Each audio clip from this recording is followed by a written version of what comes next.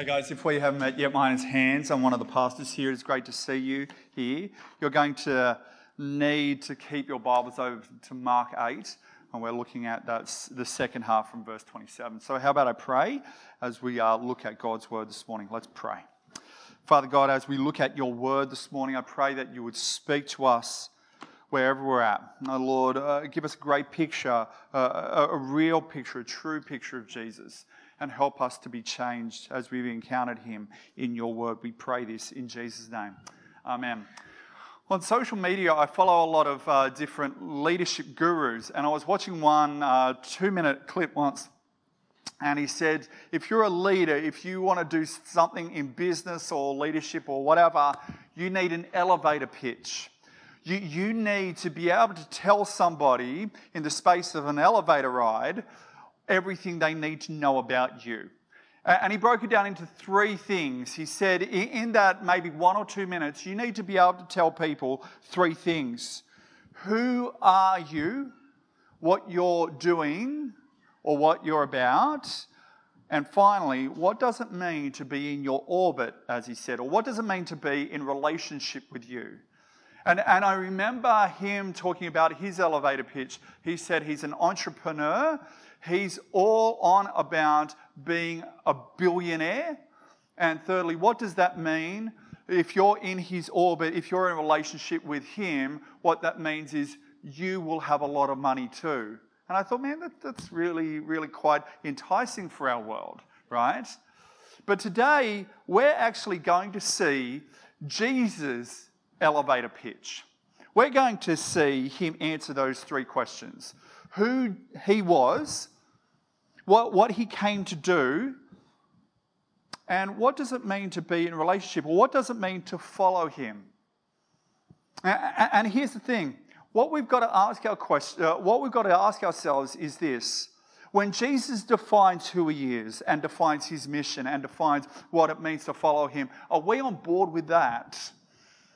Because I think a lot of the time we like to think of what Jesus said and did, but we like to change it just a little bit to fit in with our lives. We don't like for him to fully set the agenda. But if Jesus is who he said he was, it is he who sets the agenda, not us. It is he who sets the agenda and not us. As I said, we're going to see Jesus' elevator pitch. And here are the 3 points to Jesus' elevator pitch. Who was Jesus? What did he come to do? And what does it mean to follow him? Who was Jesus? What did he come to do? And what does it mean to follow him? Let's have a look at the first question. Who was Jesus in verse 27? Jesus and his disciples went on to villages around Caesarea Philippi. On the way, he asked them, "Who do people say I am?" They replied, "Some say John the Baptist, others say Elijah, and still others, one of the prophets." Back in Jesus' day, there was public opinion on who he was. And notice what they say. First of all, John the Baptist. John the Baptist was beheaded. Is he, John the Baptist, come back from the dead? Or maybe some people didn't even hear about John the Baptist being dead. Maybe they just go, well, this Jesus is now John the Baptist, or something like that. Some others say Elijah. A lot of people around Jesus' day believed that Elijah was going to come back before the Messiah did. So maybe Jesus is Elijah. And still others, one of the prophets. Jesus spoke with great power and authority. And he spoke from God's perspective. And so maybe he is one of the prophets. Around today, there are so many different opinions on who Jesus is. He was a bringer of love into the world. He was a teacher of great love. Maybe he was a healer. Maybe he was something else. Maybe he was a prophet. Maybe he was a social revolutionary. Well, who does Jesus think he is? Well, he goes on, have a look, verse 29. But what about you, he asks, who do you say I am? See, Jesus is pushing, and I think Jesus is pushing them to say, who do you think I am? Not only because every individual needs to make a personal declaration who they think Jesus is, but there's a sense in which all the things that the world was saying at that time, Jesus is saying, no, they haven't got it. But because if, Jesus really thought he was just a prophet, they'd go, oh yeah, I'm a prophet. They got it right. No, but he's pushing more. And Peter answered, you are the Messiah. You are God's appointed king. You are the one that Israel has been waiting for. You are the one that is going to put everything right. That's what Peter was thinking. And notice what Jesus says. Jesus says, "Oh, sorry, Peter, you've got it wrong. I'm not God's appointed king. I'm sorry." He doesn't say that. Jesus warned them not to tell anyone about him. Why? It's not because he was ashamed of it. It's not because he disagreed with it. It's actually because he had an agenda, as we're going to see. He was going to Jerusalem and die. And as we get to him being in Jerusalem, he's more explicit about who he is, so that it creates more tension, so that he ends up on the cross. But now is not his time to be killed, and therefore he says, hey, don't tell anyone about this. But one of the things that you've got to realise is that back in Jesus' day, there was a lot of people who actually claimed that they were the Messiah, God's appointed king.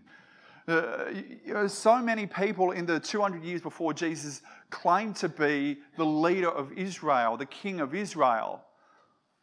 And so many people today now will not say that they're the king, but they say basically, if you align your life with me and my teachings, guess what? You're going to have a great life. But how do you know that they're legit? How do you know if Jesus was legit? How do you know he is who he says he was? It's hard to find a test to see if someone was legit. My favourite test I've ever ever heard of to see if someone was legit. I actually got over in Washington, D.C. I was over there for a conference. And I met a bunch of different people at this church who were ex-Army or ex-Navy or ex-Air Force, and now they're working at Capitol Hill. And I met this one guy, an ex-Navy SEAL. He was short. He did not look like the prototypical Navy SEAL, but we were talking about it. And I said, there's a lot of people who are soldiers here. He goes, not really. I said, what do you mean? I said, I just met a bunch of people in the army, all this kind of stuff. He goes, yeah, but they're not really soldiers. They're not really legit soldiers. And I said, well, how can you tell who's a legit soldier? And he said, all you've got to do is go up to someone and say, you've been in the army, you've been in the Navy or something like this. And they say, yeah. You say, so you can kill someone with your bare hands. And I was like, okay, but what question, what am I looking for? He goes, you'll know. A couple of days later, I go back to Sydney and I go to my church, and we've got two people in the army. One guy who has always stayed in Sydney. He's in spare parts, which is a really important job for the army. But I go up to him and I say, hey, you're in the army. And he goes, yeah, so you can kill people with your bare hands. And he told me for 15 minutes all the ways he could do it. And then I went to another guy who had just come back from Afghanistan. He was in the SAS. And I said, so you've been in Afghanistan, SAS, you're in the army, so you can kill people with your bare hands. And he said, yeah, but it's a pretty inefficient way of killing somebody. And I was like, right then and there, I knew who the legit army person was, who really saw combat. It's the second guy. But how do you know if Jesus is legit, right? How do you know if he's really the Messiah? Well, here's a test. Jesus is going to predict his death and resurrection, as we see in this passage. But Jesus not only is going to predict his death and resurrection, but he's going to die and rise again. The fact that he rose again from the dead actually says that he is the Messiah. He is God's appointed king, and he's the king of our lives. See, his resurrection shows that he is who he said he was. And therefore, the question is, are you seeing him as the king of your life? Is he your appointed king? Because he's God's appointed king. Well, that's who he was. But let's have a look at the second point. What did he come to do? And Jesus gives this answer in a very, very unexpected way. Have a look at verse 31. He began to teach them that the Son of Man must suffer many things and be rejected by the elders, the chief priests, and the teachers of the law, and that he must be killed and after 3 days rise again. Now, there's a kind of weird kind of contradiction of ideas here. First of all, did you see who he calls himself? He calls himself the Son of Man. The Son of Man we see in Daniel chapter 7, who's this great figure that is coming from God, who is going to judge the world. And yet, this Son of Man will suffer and die. And did you notice the word must there? It's not like it's kind of an accident. Jesus just doesn't walk into Jerusalem saying, let's love everybody, and people go, I don't like that, let's kill him. No, Jesus comes on the earth with the intention to die. Jesus' death wasn't an accident, but he saw it as central to his vocation. He died voluntarily. And it's really important. That is really, really important, because you see, when someone gives up their life for somebody voluntarily, that shows a number of things that we're going to see. But you ask, why the word must? Why did he have to die? Here's 3 reasons, I think. First of all, love. Romans 5:8 says this: God demonstrates his love for us while we were sinners. Christ died for us. The Bible says that we wouldn't know the fullness of God's love unless we saw Jesus dying on a cross, unless Jesus died for us. Think about it this way. I don't know if you've met people, or maybe you think like this, but you go, well, I'm not a Christian, but I believe in a God of love. When people say that to me, I ask this question. I say, well, how do you know that God is a God of love? If you're not a Christian, if you don't believe the gospel, that's fine. But how do you know that God is a God of love? What evidence have you got? See, if we go out to nature, do we see any evidence in nature that God is a God of love? I remember asking this question to a friend of mine. He was an agnostic, but he believed that there is a God of love out there. He went on a bushwalk, and I said, well, did you see any evidence there that God is a God of love? He said, no, I just saw a bunch of animals actually killing each other. And I was like, how do you get that from? How do you get from that to a God of love? But if God came down in the person of Jesus and died for you, then you know that God loves you. Then you have objective reality. You can look at all the things in your life and you might think, well, how do I know God loves me? But you look at the cross and you go, there, I know God loves me. Brian Chappell, a preacher, tells a story of him being in his first pastorate.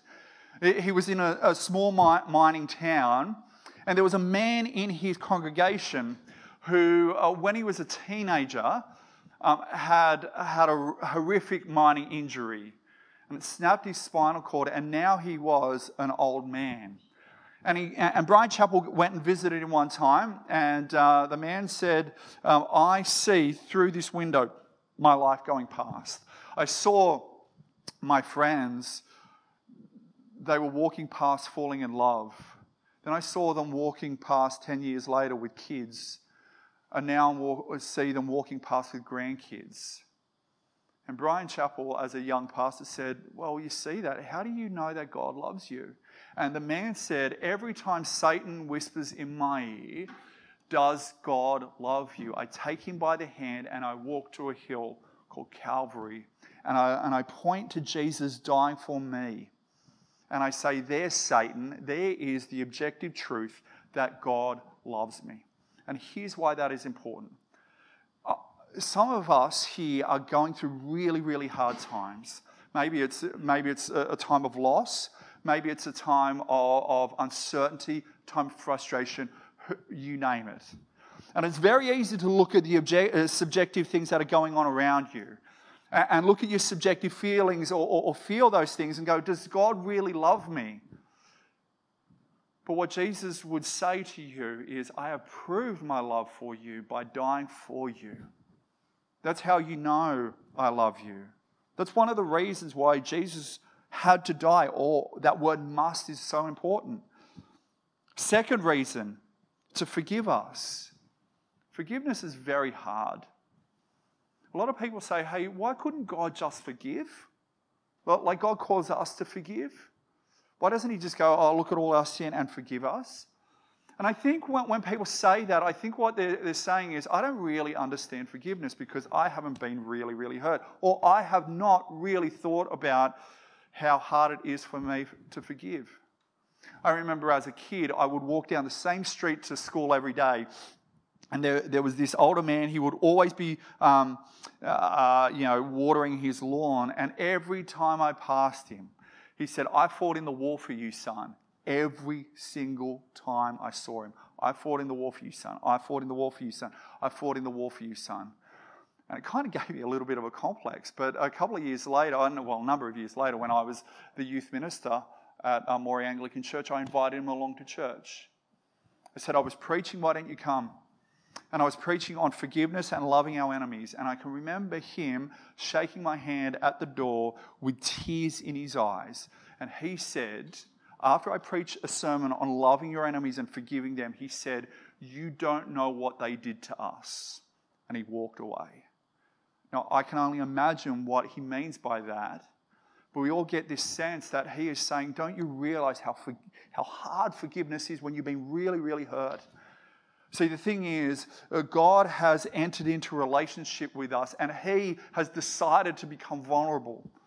He decided to set up a world where we have the choice, and most of us have rejected him. And so what is he going to do with that? He can either punish us, or he can deal with it himself. When Jesus dies on the cross, what is happening? Jesus is taking on the trauma of forgiveness, because you and I know this, that to really forgive someone who's hurt us, we actually have to take that trauma on to ourselves. Because forgiveness means I'm not punishing you for your hurting of me. I'm going to deal with it myself. And when Jesus dies on the cross, what is happening right there? Jesus is forgiving us. He deals with our rebellion. He takes the punishment. He does it for himself. That's the second reason why Jesus must die. Third reason. Did you notice who killed Jesus? Have a look at verse 31 again. He began to teach that the Son of Man must suffer many things and be rejected by the elders, the chief priests, and the teachers of the law. Now, I find that shocking, don't you? Jesus is not killed by the really bad people, the scum of the earth. He's actually killed by the good people, the religious people, the people who are in power.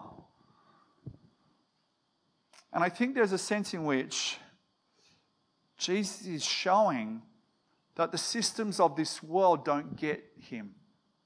The powers of this world, the powers that be, are opposed to him. The cross shows that the systems of this world to be corrupt and empty, and in condemning Jesus, the world's power was actually condemning itself. And so maybe you look at our world and you just go, all these systems, all this politics and all this kind of stuff. And you're going, well, why doesn't it get Jesus? Well, because it's opposed to Jesus. And one day, Jesus is going to come back to deal with the corruption and the systems that are just opposed to him. And why is that really important? It's really important because there's some people in this world who have been really hurt by the systems and structures of this world. Jesus knows what it's like to go through that. But also, Jesus is the one who showed their emptiness, their vanity. And he says in other parts in Mark's gospel, one day I'm going to come back to make everything new. And there's also a really important rebuke here. Some of us, we're actually desiring to be part of those systems and structures. We're trying to get ahead in those systems and structures as our first point in our lives. And Jesus is saying, can you see those same systems and structures, that same power, all these so-called good people, they were the ones that killed me. Why are you giving your life for this? There's something far more important to give your life for. Now, I don't know about you, but when I read the Gospels, one of my favourite people in the Gospels is Peter. And here's why. I don't know about you, but do you ever get caught out where you say something that's the first thing that goes through your head without going through a filter? I do. That's what Peter does. And Peter does a lot. And here's what Peter does here. Jesus, in verse 32, spoke plainly about this, and Peter took him aside and began to rebuke him. The word to rebuke there is the same word that Mark uses that when Jesus rebukes one of the demons. It is a very, very harsh rebuke. In Matthew's Gospel, Peter says to Jesus, "Never, Lord, this will never happen to you." I mean, you can say never, you stupid twit, but never, Lord, it doesn't really work, does it, right? But do you see what Jesus says? But when Jesus turned and looked at his disciples, he rebuked Peter, same word. "Get behind me, Satan." And you think, man, that's hard. That's harsh. But can you see, if you take those three things that the cross is showing us, that God's love is proven, that our forgiveness is won, and that the systems and structures of this world are empty. Can you see why Jesus is so harsh to Peter? And can you see why he says, hey, you don't want me to die? That's actually satanic. Because what does Satan want? Satan wants you to doubt whether God loves you. Satan wants you to doubt whether God forgives you. Satan wants you to think that the powers of this world are the things that rule and reign and not God. And so there's a sense in which, yes, if you deny that Jesus came to die as the first priority, that is satanic. Because you're actually kind of serving what Satan wants us to believe. But Jesus died to show us great love. He died for our sins to forgive us. He died so that we would not trust the powers in this world. But here's the question. Well, what does it mean to follow him? Have a look at verse 34. Then he called the crowd to him along with his disciples and said, "Whoever wants to be my disciple must deny themselves, take up their cross and follow me." Now we read that and I think it loses its rhetorical force because so many of us now wear a cross. So many crosses are around in music and everything like that they're everywhere, right? And yet in the first century, this was mind-blowing. This is offensive. This is a bit like saying, pick up your electric chair and follow me. Pick up your implement that's going to kill you and follow me. Can you get how extreme this is? This is not a nice, comforting thing. This is something to say, hey, do you realize what following me really costs? And he goes on, "Whoever wants to be my disciple must deny themselves, take up their cross and follow me. For whoever wants to save their life will lose it. But whoever loses their life for me and for the gospel will save it." There's one really offensive term, one really offensive word that we don't like in our world. Did you see it there? It's deny. We get told all the time, hey, just live for yourself. Don't deny yourself anything. In fact, if anyone says you should deny yourself something, you should cut them out of your life. But Jesus says, no, if you want to follow me, guess what? You deny, what do you deny? You deny yourself. You deny yourself. Here's what I think Jesus is saying.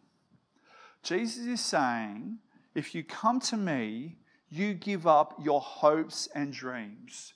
You give up your way of living. You come and follow me, and I will give you my hopes and dreams for your life. I will give you my way that you should be living.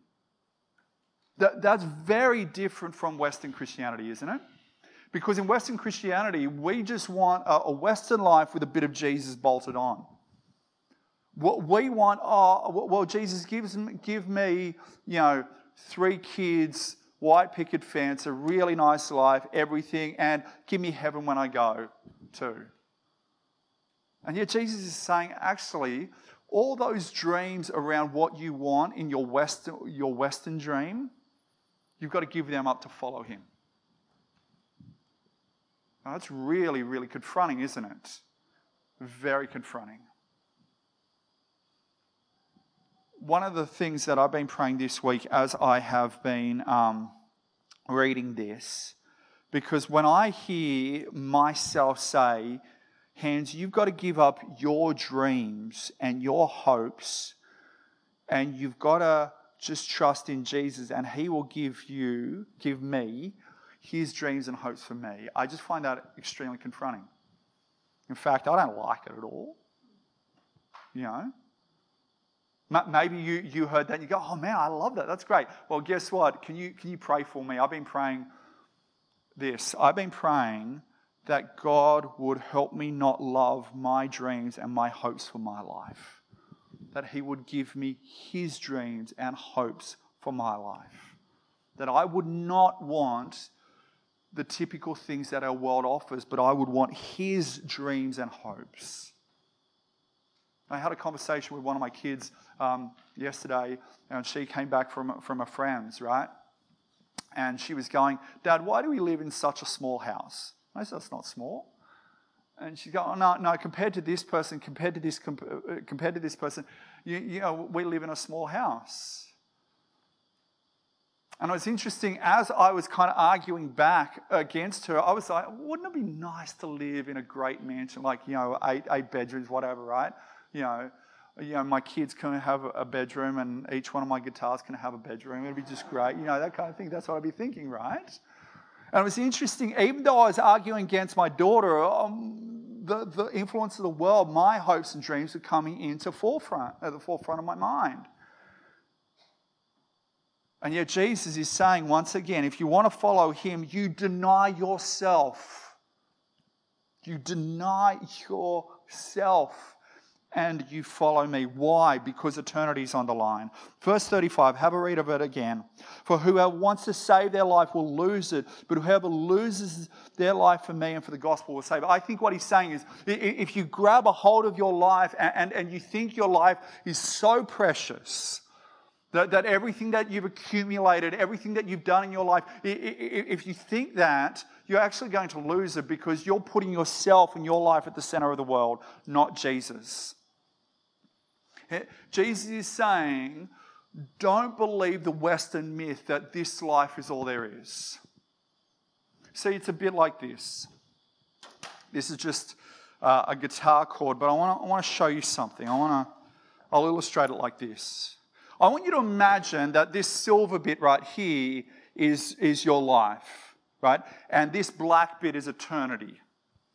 And so what we do is in our lives, we're like, okay, this bit I'm a child, this bit I'm going to study really hard, and then I'm going to raise kids here, and I'm going to retire right here, and I'm going to really live this bit of my life. And when I do that, I've forgotten about eternity. I've forgotten that I will be here for millions of years. I may be here for 80, maybe 100 if I'm lucky. If you're like my dad, 62, 63. And yet eternity is how long? Eternity. Forever. And Jesus is saying, how dumb is it to really live your life on this earth just for this? And forget about this. Think about all your money. And go, oh, well, all my money, I'm going to be generous. Don't get me wrong. But really, it's all about this. But I'm going to forget about this. All my time, I'm just going to think about this with my time. But it's all about this. Jesus is saying, live your life here so it impacts this. Give up your life here and you will get this. Keep your life here, you will lose this. My concern, I see this in my life too, right? My concern is that what we do so much, and what I do so much, is I'm so taken by the world that I just live for this. I don't live for this. I'm wondering if there's areas of your life that you are living just for yourself, for your hopes, your dreams. And Jesus, I think, is saying, you're actually in danger. Jesus is saying to me, Hans, when you were thinking about having a really large house as one of the main things in your life, Hans, you're really in danger. You're really in danger. But because this life is not all there is. In fact, this life is so short compared to eternity. Jesus once again is saying this: if you want to be his disciple, you must deny yourself. Pick up your electric chair and follow him. For whoever wants to save their life will lose it, but whoever loses their life for me will save it. He goes on, what good is it for someone to gain the whole world yet forfeit their soul? You ever thought about that? Well, imagine what's your world. Maybe it is a really great family, really great job, all that kind of stuff. Imagine you get all your dreams. All your dreams. Jesus says, what's the point of having all your dreams and yet going to hell for eternity? It's ridiculous when you think about it. Jesus is saying, don't exchange your soul for your dreams, for the dreams of this world. It's such a bad trade. One of my kids took a toy to school and traded it with one of his friends, and he came home with a toy that was worth probably 10 times as much as the toy he traded. He thought that was a great thing. We said, no, you've got to trade it back. Because that was a bad trade for your friend. He's meant to be your friend. See, with a toy, you can trade things back, right? Jesus is saying, when it's all over and done with, you can't trade your life back. Eternity's there. And it's real. And here's the beautiful thing. If you give up your life for Jesus, he promises you the life that you should always be living. Jesus came to give you life, John 10:10. Here's how C.S. Lewis puts it. Give up yourself and you will find your real self. Lose your life and you will save it. Submit to death of your ambitions and favourite wishes every day, and death of your whole body in the end. Submit with every fibre of your being, and you will find eternal life. Keep nothing back. Nothing that you have not given away will be really yours. Nothing in you that has not died will ever be raised from the dead. Look for yourself, and you will find in the long run only hatred, loneliness, despair, rage, ruin, and decay. But look for Christ, and you will find him, and with him, everything else thrown in. You look for happiness in this world, you're not going to find it. Jesus says, and C.S. Lewis, I think, says also here, if you trust in Jesus, give your life to him, you will find what life is really about. You'll have a life of joy, of meaning, of purpose. But some of us are saying, Hans, well, this is just too much. Jesus is asking too much. But remember, this is the Lord of the universe who created you. This is the Lord of the universe who died for you. Is there anything too much for him to ask of you after he's done so much for you? The answer is no. Here is God's appointed king who's given up everything to save you. He's asking for you to give up the life that he's given you. Give it back to him. Live for him. And receive the life that you were truly meant to have. What do you think of Jesus? We've heard Jesus' elevator pitch. We've heard who he is, what he came to do, and what does it mean to follow him. How are you going to respond to that? Let's pray. Father God, these are some tough words from Jesus at the end. Lord, I pray that we would not walk away from here forgetting these words, but we will feel the weight of these words. And not only feel the weight just for today, but we will make changes in line with those words. Lord, help us, and I pray this for me especially, that you would help all of us not live for the dreams of this world, but we will give up those hopes and dreams up to you, and you would give us new ones, where you're at the center of our lives. We're honouring you more than anything. Lord, help us not to live just for this life, but live for eternity. We pray this in Jesus' name. Amen. We're going to sing our last two songs.